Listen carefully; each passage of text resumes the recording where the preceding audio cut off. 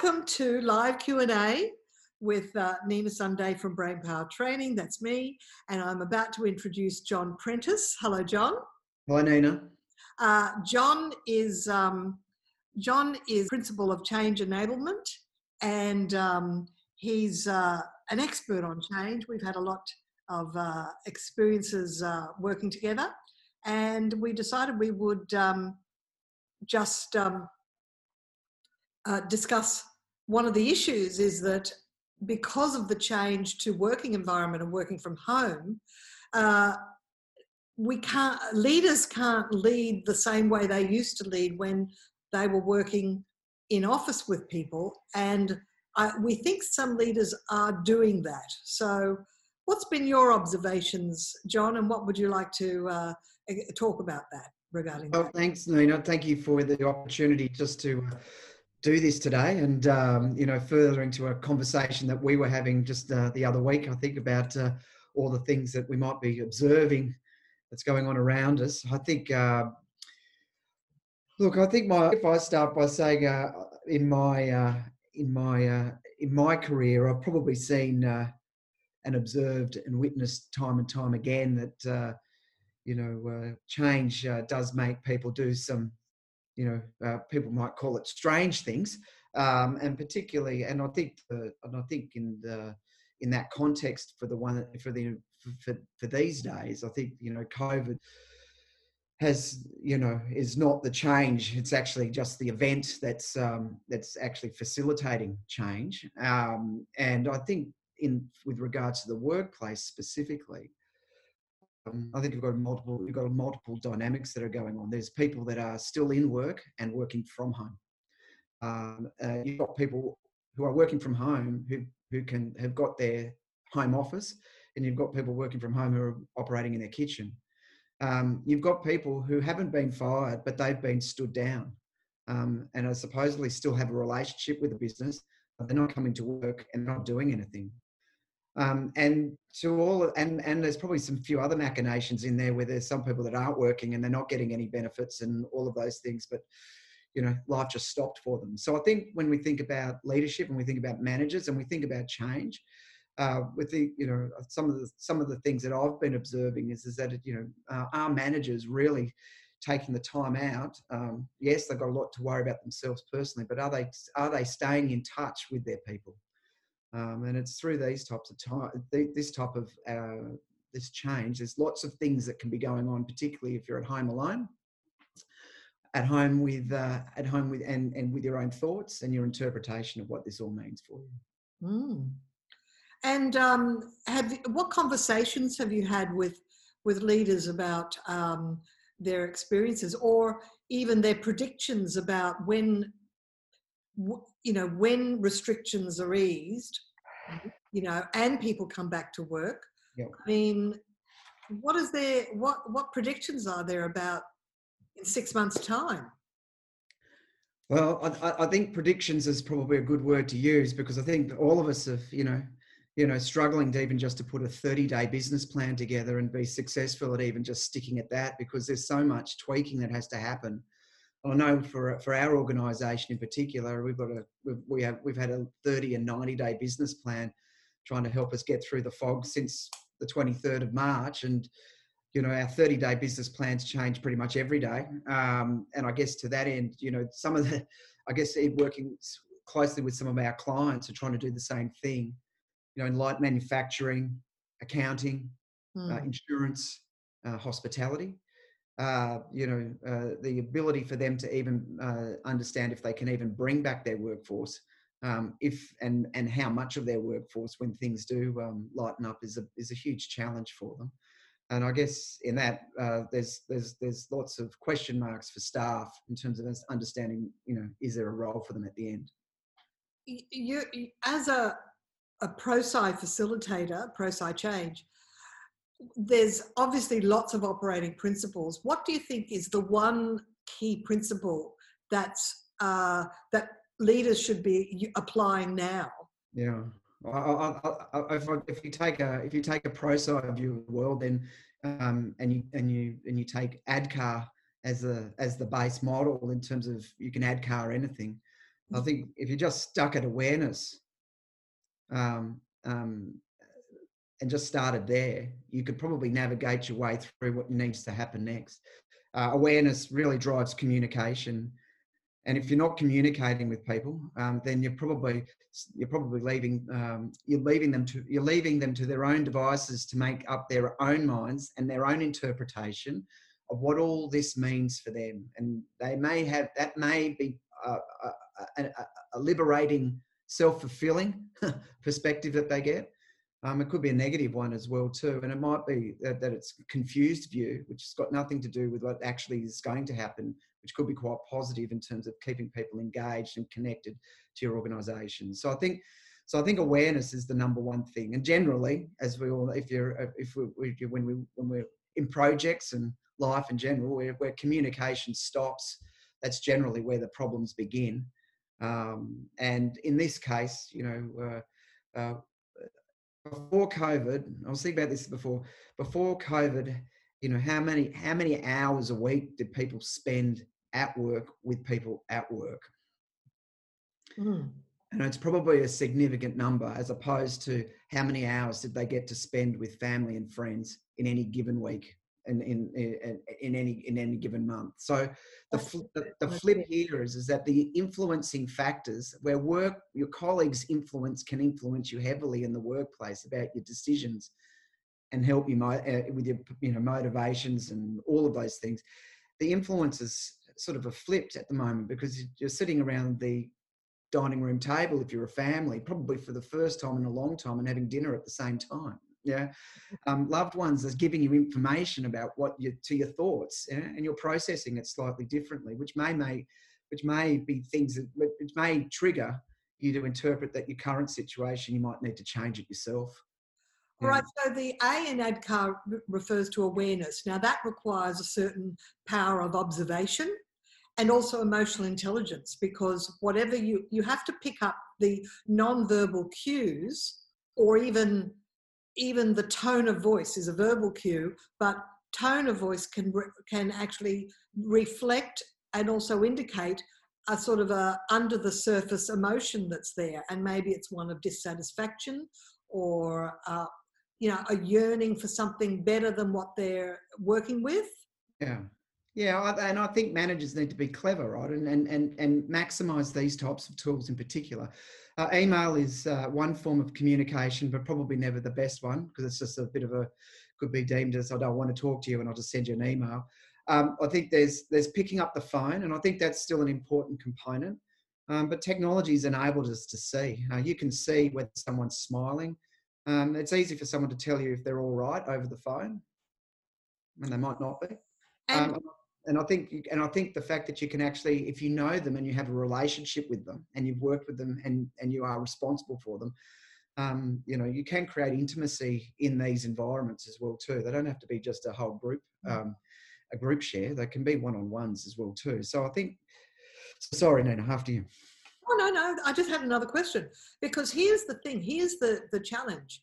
When people appear to be doing a good job and don't need you, they still need you, because if you neglect them and spend time with the high maintenance people that are maybe performing more poorly, but the good people are at a certain level, but if you just let them continue at a plateau level, it actually will start to go down. That's right, and we can refer that as sort of we can put some language around that in terms of that's we'd define that as relationship drift. Yeah, relationship drift. These are good people that we know will just keep doing no matter what. But you know what? If you don't give them the love and attention as well too, then they too will. The last time you spent time with them starts to get greater and greater and greater and greater. And then it's sort of, you're not talking to each other anymore now. So I think to your point, saying thank you, or just doing some of these, or just checking in, it doesn't have to even be about work. It could just be about what's going on at home, what's going on personally. Exactly. A good behaviour of a manager actually asks some non-prying but appropriate personal questions about their home life, or just asking about the family, because at this time, people might be separate from, say, elderly parents, or there are loved ones maybe in other parts of the world that they're worried about. And if you show that you care and show an element of kindness, then that's going to go a long way with relationship. Yeah, and I think sometimes some people might scratch their heads and say, "Why do I need to do all of this? We're talking about work." I think if you value those that you have around you, and you have an ability to be empathetic to the situation, then I think those things will come through because of your inquisitiveness to know. Yeah, and I think as I think about managers. And I think about the managers that I'm working with now. We really are asking them the question: what's your communication plan that you've got with your staff every day, and what's the frequency in terms of that? In terms of your engagement, and what do you and how are you planning? How are you putting into your plan what the things that you need to talk to them about, so you don't lose track of it? There's so much going on. Yeah. So managers and leaders need to have a communication log, Yeah. or even a CRM, a client relationship management system. If they have CRM, use it for their conversations with the people they lead. I think so. Well, I think there needs to be something. Otherwise, you can lose touch with when was the last time we did it. And these are all of these things are planned. Projects are planned event. This is a planned event. You've got to have, your people are projects in their own right. So I think ensuring that you do have something that keeps you on course, to ensure that you're distributing that attention equally, is important. Well, I've opened up the audio line, so everybody is unmuted now. So if you do have a question, we'll give you a moment to ask it. You can either type it, but you can speak it if you like. But while we're waiting for a question, and please just chime in if you've got a question, is there a question when you are delivering your change workshops, is there a question in relation to communicating with staff that you think there's a pattern that people are always asking and they don't usually know the answer to? Well, for the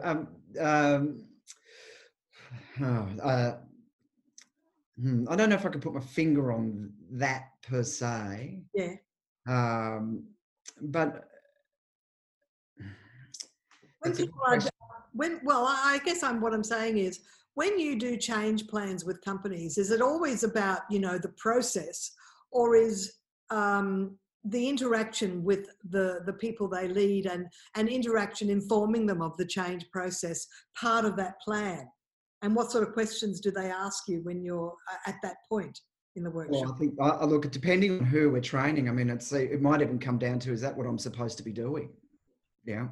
They don't even know. They don't consider it part of their job. No. Yes. That's a big... Is this what I'm supposed to be doing? Is it? I think this is... And I think this is where what we find, I think with a lot of the aha moments we experience when we're delivering change, and there are aha moments all the way along. I think a lot of leaders and project managers and change managers and others realize that a lot of what needs to happen actually starts with them first, and they too have to just make a tweak or a change to the way that their behavior to actually get to facilitate outcomes that they're looking for. It's just not going to happen for them if they just keep doing what they're doing. And this replay is going to go out to our corporate list, but I'm just wondering of the people that are present. I'm wondering what attracted you to this live Q&A. Was it the fact that you're actually being led in a way that you wished your leader led in a different way, or are you a leader that want to find out more about what's the important ways to maintain this or avoid relationship drift and keep relationships intact, because you don't want to lose top talent, do you? So any response from anybody who's on the line? But Otherwise, John will put in his 2 cents worth. Sometimes people are shy, so over to you. I think if I just to fill the gap there, I think we've got to recognise that there's 6 million people who are receiving JobKeeper right now. Yeah. Yeah. And even as late as yesterday, and I think this might be why it resonated with us, Nina, is perhaps we're both seeing something similar that's out there. Is that IAG Insurance released some survey result around a study that suggests that 3 million Australians are currently considering a career change. Right. So I think when I say that people can operate in strange ways, good people, the triggers, the emotional triggers that happen in circumstances like this, actually force people to make choices they would never have done before. We made choices to do Q&A over webinar, over video conferences. Yeah. Yeah. People are looking at their options about whether they really want to live in the city or whether they want to move. People are thinking about, do they want to? I think there's probably real consideration by a lot of people about, do I really want to go back to the workplace? Right. They may still want to work, but they might want to be self-employed. They might want to reduce their living expenses by moving to out of a metropolitan city. Yeah. And that has implications for employers. It does, and I think even for those that are employed, there's conversations where employers will be asking those that they've stood down, if they want to return to work, to take a significant salary cut to continue to do the job that they're doing. So I think there's quite a lot of things that are at play, and I think the wise manager would be, understanding, keeping in touch and having a good understanding of what people are thinking, their people are thinking, so that they can mitigate the risk as it goes along. And it's a continuous conversation, not necessarily a surprise conversation, especially, if there is a surprise at the end, and that means you can still have your job, but we can't pay you as much as what we used to. Yeah, that's true, because if companies' profit is reduced, they're losing the cream, Yeah. So it's a different world we're looking forward to. Just before we close off, John, you mentioned the A in ADKAR refers to awareness. The DKANR, which of those do you think still applies in this current volatile situation? It's uncertain and it's ambiguous. It can go in any direction. Yeah, well, if it's just desire, then it's hope, right, in there. Right. I think if the moment you lose hope is the moment that that everything sort of, it doesn't matter then, right? So I think keeping people motivated, keeping people thinking. There's an activity that I'm doing with my clients at the moment, particularly with those that are still employed, impacted by salary, but maybe just having the honest conversation around, for a long time your employer has been true to you. They paid you on time. They've done all the right things by you. This time round, it's maybe the conversation could be, maybe this time round, when we think about that, and we're still fortuitous to be in that position, what are we, perhaps as employees or staff, what are we going to do to help the employer get the business back to where it was, if that's even possible? Yeah. Well, I just had a question come in from an attendee who said they've joined as an individual contributor, as a worker, and thought they could get some insight on how I could manage up. Yeah, right. So I don't really have anything to add as a manager. So how do you manage up when you want something different from your manager? Well, I think that, I think the first thing is you've got to treat people as people first, and as employees first. Everyone's an employee. Yeah. And I think in managing up, I think you've got to ask yourself, how strong is your relationship with that person? Can you have the conversation you need to have with that person? And have you got a channel to be able to do that successfully, particularly since the ability to do face-to-face, if that's not possible, is the biggest hurdle for most of us right now. And the questions are starting to come. Here's another one, John.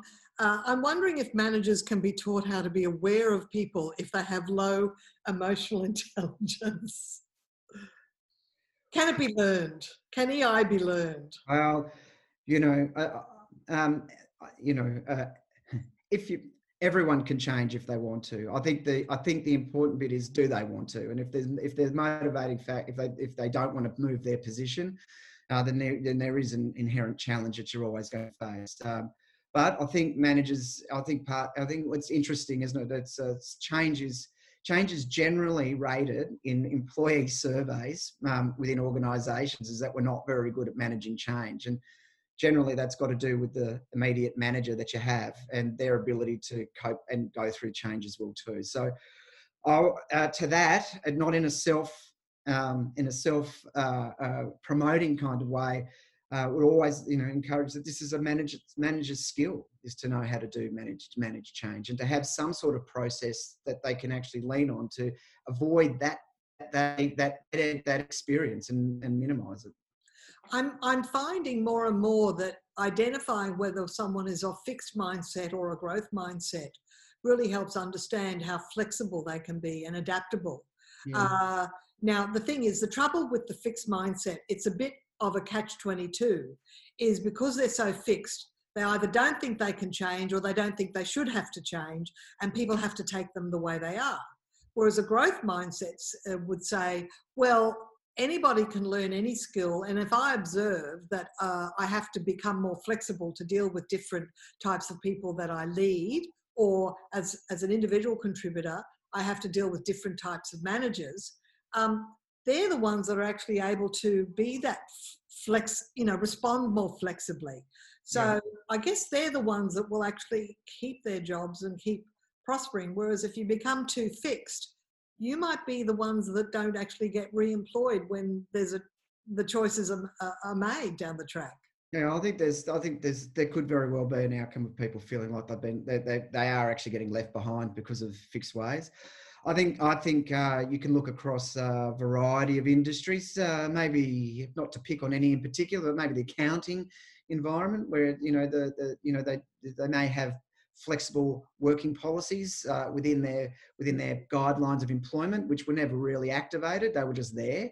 But COVID's actually activated it in real time, and I think in those that in those environments that I'm in contact with, it's probably been the best thing that's ever happened to the firm. Mm. Yeah. And what's exactly the best thing that's ever happened to the firm? I think just the fact that they've now got people working from home and they use the technology and life still goes on and they don't actually need to be in the office and they don't need to... They can actually think about signing a lease on a smaller office after this. Yeah. Well, I think if you're, the business starts to look at things slightly differently. So I think in those environments, I think it's forced that a shift in if I can't see you physically at work, then it must mean you're not working.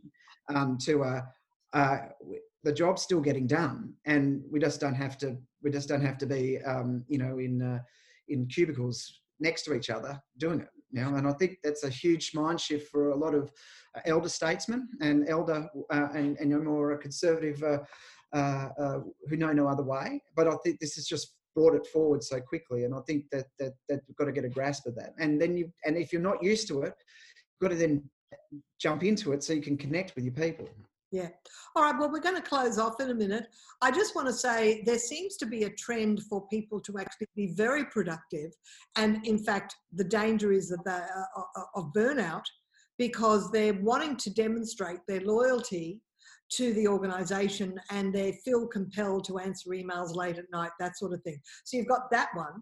Then I do know of another organisation where they were trying to contact their managers at home and they didn't ring back. And it's like, well, okay. So there's actually two ends of the spectrum. But it seems to me that most people are actually realising that there's probably 100 people waiting for their role if they don't perform. So they're doing their best. Yeah. Yeah. And to that, I think just if I close on that, I think circle back again. I think there are some people who will not be able to stop. They will just jump in, and you're right. Fatigue is a problem, and this is a fatiguing situation because it just doesn't change. It doesn't stop changing. It's really amplified in what's going on. For those that disengage, I think there's two rules of thought I've got with that with regards to change. Some people need to be left alone. They just want the space and the headspace to be able to interpret and digest what's going on. But I think if you're leading them, you've got to find a way to get to them, no matter what. But I think they've left alone for too long. I think the journey to losing them is probably the evidence is probably all you need is evidence to start to address that. All right. Well, we're going to close off there, John. Thank you for your expertise today. It's been a real pleasure. And thanks for the participants and those that are watching the replay. And take care. Thank you. Thank you, Nina. Thank you. Bye-bye.